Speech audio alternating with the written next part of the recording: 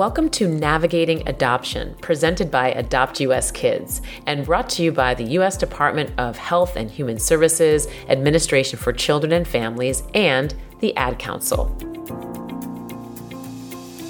Today's episode is The Countdown, where we'll discover what it means to be connected to a family through adoption and what those connections can bring to a young person about to age out of foster care.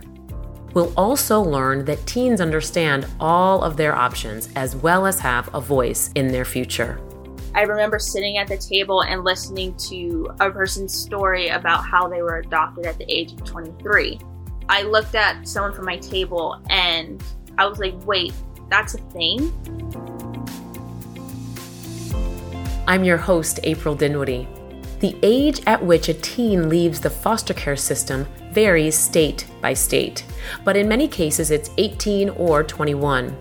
No matter the age, this represents a major turning point in the life of a young person in foster care. Today we're going to hear from two amazing individuals, La Tika Jeffrey and Catherine Monet. Both have been faced with the realities of aging out and living their life without a supportive family surrounding them.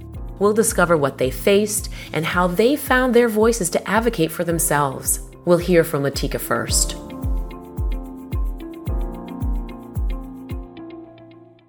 My name is La Tika Jeffrey. I entered foster care at 14 years old. I aged out at 21 and was adopted by my best friend's family at 22. Roughly when I was 16, 17 years old, I was informed that my foster parent was retiring. This led to me, instead of going into another foster home or a group home due to my age, I went into an independent living program. They gave me the freedom that I always wanted. However, it was extremely nerve-wracking due to the lack of experience, knowledge, and navigation that I had on society. I had to learn to pay bills, grocery shop, utility bills, expenses, all things that I wasn't prepared for mentally or financially. At 16, 17 years old, I had to make life decisions, and it's either paying for my transportation for school or work or eating dinner that night. And that's something no youth should have to think about. So being 18 or 21 is just a number. Like, it's not like you're ready to be out on your own. As La Tika did her best to manage life on her own, there came a day when the struggles became too much. She finally opened up to her best friend, who shared La Tika's situation with her parents. They, in turn, connected with La Tika and became involved in her life. They were there every step of the way, even when I was in my independent living program and I needed a shower curtain. They would drive to see me. They came and saw my apartment. They spent time with me. They talked. Like, those are the small details that really matter to me. But it became so much more. I was tired of struggling and I needed support and guidance and direction. And so I called my parents up or my best friend's family and asked if I can stay with them. And once I moved in, everything was great. We started building a better relationship. My dad and I would spend time by going to the gym, watching UFC. And my mom, man, just her love for God, love for nature, love for me, just her love is just so empowering. I had a bad day, need to talk to somebody, need a different opinion, perspective. I go to my mom. You know, she's my emotional tie. My dad's more of my motivational person. And so it really works out for me and it balances out. When my parents mentioned adoption, I was extremely surprised because I believe I was there for less than a year.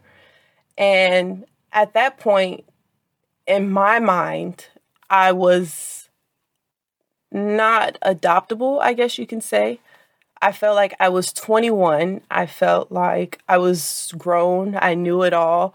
And I pretty much been on my own all this time. So why? Why adoption? Why me? Why now?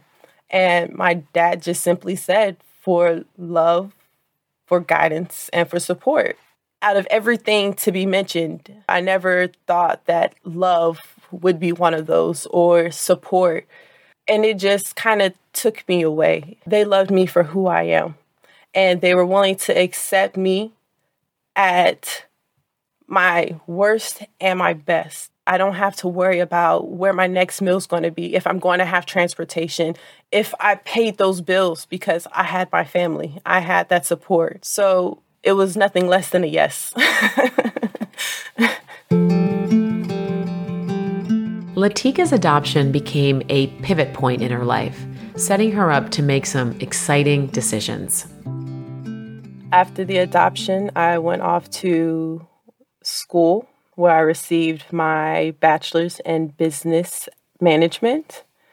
And later after that, I married my so-called high school sweetheart. And we had 2 kids together. I have 2 daughters.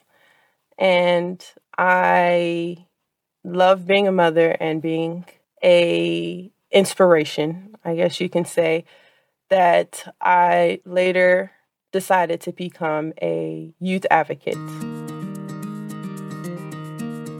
That advocacy work began when La Tika was 28 and a stay-at-home mom for her 4-year-old and newborn. And then La Tika became the legal guardian of her 16-year-old sister. When I heard my sister was going to enter foster care, it was kind of a shocking but scary moment for me.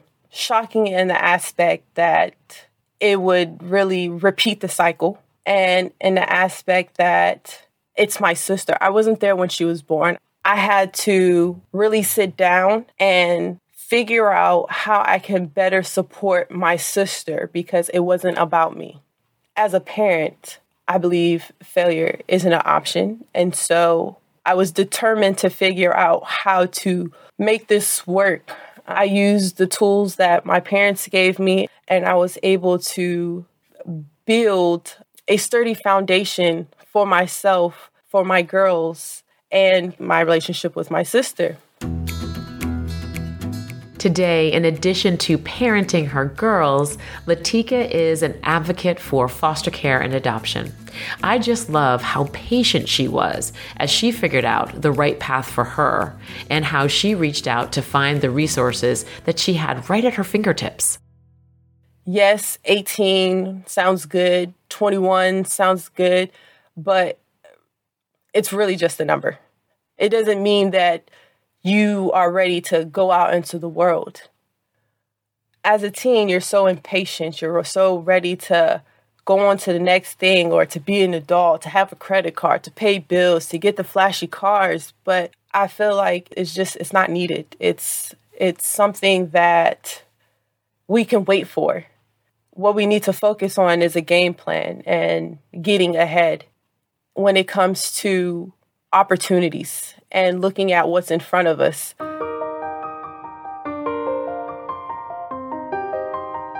Now we're going to hear from Catherine Monet, whose journey took a different path than La Tika's when she approached aging out of the system. Hi, my name is Catherine Monet, and I am a former foster youth from Maryland. I was adopted at the age of 20 after spending 8 years in the foster care system. I came into the system when I was around 12 or 13 years old, and I first lived with my great aunt. But as she continued to get sick more, it was best that I went to a foster home, which was my first foster home outside of family. And after being with my first foster family, I went to my second, which is my home now. I've been here since. It was already like a really good blend of me just fitting into the family and feeling like home, something I haven't felt for a long time. But the idea of adoption was never, brought to the table. I think it was like, okay, we're going to do independent living, because that was the one thing that my social worker brought up to me.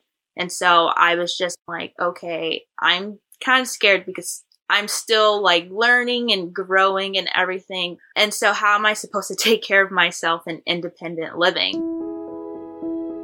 When Catherine was 19, she attended a leadership conference for youth and teens in foster care with her foster care social worker. It was at that conference where Catherine had a revelation about her options in the adoption process and realized the importance of speaking up for herself.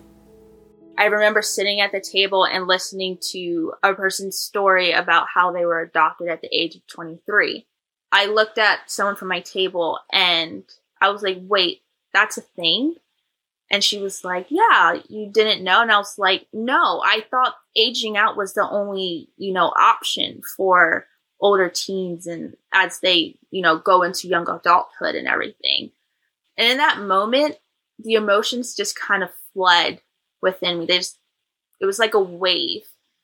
And I just asked to be excused quietly. I just needed a minute. And I just went up to our hotel room and just cried. And just disbelief in everything that I just heard. And so it was a reset, and it kind of like really had me think like, okay, maybe it's time that I start being more vocal about what I want to see in my life. I've been with my family for a long time. Before the papers and everything, I was still considered family, but I wanted something that was kind of official. And so that's when I talked to the woman who brought me to the conference about it. And I told her like how I was feeling and things that I thought was, but I told her I was kind of scared to talk to my parents about it. And she offered to, come to my house and sit down with us and bring the whole option of adoption to the table. When I brought the option to my family, they were also shocked because they didn't know it was possible for an older teen, young adult to be adopted, especially one who's close to the age of aging out at 21. It was a bit of a shock, but it was also relieving to know that, okay, they had the same feelings and sentiment about me and me being a part of their family as I did with them. There was no longer this feeling of, oh, I'm just passing through, like this is a temporary home or something. Like once I age out, like, okay, what's next? I don't feel like I have a permanent family if that was to happen. But just the whole acceptance, okay, this is something that we want to pursue. It was a great feeling, especially for me, because again, I felt like permanency was actually coming alive. Like that word actually had meaning. The leadership conference and workshops proved to be a pivotal moment in Catherine's life, not only for what it meant to her, but also for the other youth and teens experiencing foster care. At the conference, we started doing workshops, and I actually started to realize, wait a minute, I know I'm not the only one who's actually kind of gone through this or have been disappointed after finding something like this, that there's a possibility for adoption no matter what the age is. And there's probably people at the table where they're with their social workers and whoever else is on their case that feels like they can't speak or they can't advocate for themselves about what they want to see in their life. Because at the end of the day, it's important on what the child wants and what they really foresee for themselves. Nothing should really be forced in the matter of especially permanency. I feel and strongly believe that permanency is important because everyone deserves a chance to have a forever home. Everyone deserves a chance to feel like they belong and feel that they're not just a season, but a lifetime. After doing workshops and kind of just realizing the capabilities that I had to go back to my state and speak for the ones who felt unheard and advocate for those, I think that's where I got my jump start. After being adopted, Catherine got her bachelor's degree and has gone on to become a strong voice for children and teens in care. I graduated. I was able to move to LA and achieve a lot of the things that I wanted to do. And for sure have my family right by my side, supporting me throughout the whole thing, through the good, through the bad. But just having that stable connection. Even having a place to come home, my room to come home to, is great. I feel permanency is important because, as I mentioned, it's not just about what you see like on your court papers and what you and your attorney or your social workers talk about, but I think there really comes a sense of feeling like you're a part of something that's bigger than you. You're a part of something where you can get a fresh start, where you can actually feel as though you can talk to people and say, yes, these are my parents, and feel like a sense of pride in that. It's wonderful to welcome Sarah Phillips, Links Coordinator, CPS Social Worker for Orange County Department of Social Services in Chapel Hill, North Carolina. Sarah works with youth 13 to 21 who are in foster care or aging out. Welcome to the podcast, Sarah. So good to have you here. Thank you so much for having me. How did you get involved in this work? When I was in college, I really knew that I wanted to be in a space where I helped people feel loved and feel like they belonged. I graduated and started working in foster care with young people and teenagers. What does it look like to support a young person, a teen, in their placement decisions? If they have a relative or even if they have a parent and placement with that person is not going to be a possibility, you know, I think that as social workers, we need to be mindful of that, to say, okay, well, that might be the case and that's okay, but how are other ways that this person can be involved in supporting this young person? Sarah, how do you balance I'm getting close to aging out and I feel like I need to be putting some structure in my life and learning these life skills and helping support youth with that, and also not giving up on the potential of adoption at a later stage of teen and early adulthood? You know, I think a lot of people are not aware that even adult adoption is a possibility.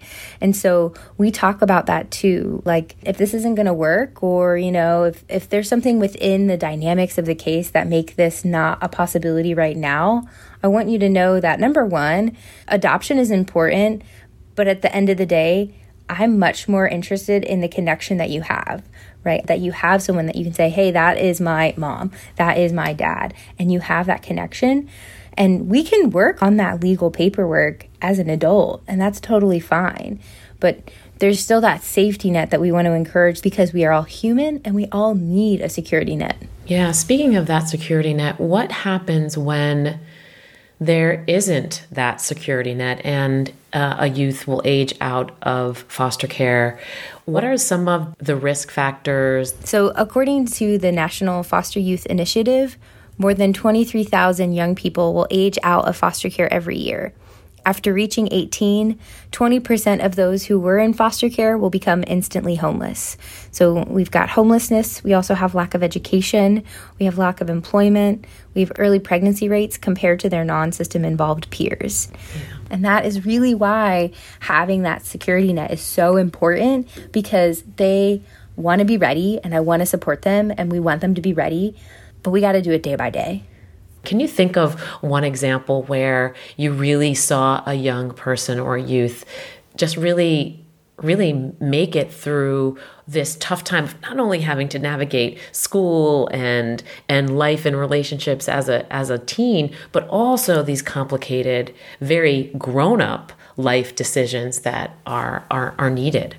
Gosh, I think growth is a journey, and so I'm proud to be able to witness the young people that I work with in terms of the progress that they're making. Young people who have really just been able to thrive in a good setup when they find their people and they're able to see themselves in that perspective. They're able to understand the vulnerability and how to relate to each other as a family. You know, I have one young person she's doing so well. She, you know, has graduated. She's doing community college. She has a retirement account, which is awesome. Wow, that's great. How do you find inspiration in the work that you do day in and day out, helping youth find a path forward to a family structure that can meet their needs? I do not devalue the little things, but being able to say, hey, you know, like, this young person, because that is probably what takes me through, of being able to say, you're going to have hard days. I have hard days. I have days I don't want to come to work, but I'm so glad that you showed up. Just appreciating those smaller things is really where we find joy and where we find inspiration to just push on to the next day. Celebrating the wins, the small wins, the big wins, celebrating those moments of transformation. And even if they feel small, Sarah, as you do this big work of being that support for so many youth that are working towards their own life dreams and life goals, how has this work impacted your life? I love the ability to show up to my job and be my authentic self. It's allowed me to see the wins, and it's allowed me to see the smaller things that we need to be proud of and that we need to recognize, to be able to say, oh, okay, I can give grace and I can be so supportive of this young person when they do this small thing, and I can do that for myself, and I can do that for the other people in my personal life as well. So, Sarah, I don't know if there's anything else that you would want to offer to anyone listening that may be interested in parenting a youth, a young adult who may be working their way through some of these challenging things. I would just say showing up is important. So even if you don't have all the answers, just showing up, being authentic, being real, to say, this sucks and we have to do it.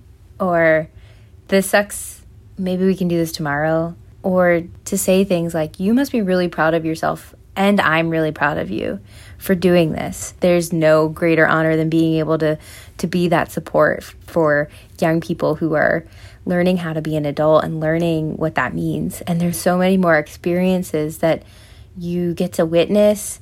And so it's just so important to be there.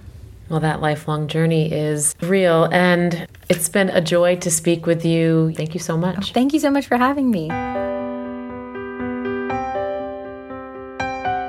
Next up is Sixto Cancel, a founder and the CEO of Think of Us, a web and mobile life coaching platform that helps foster youth navigate their transition to adulthood. And he himself was in foster care when he was young.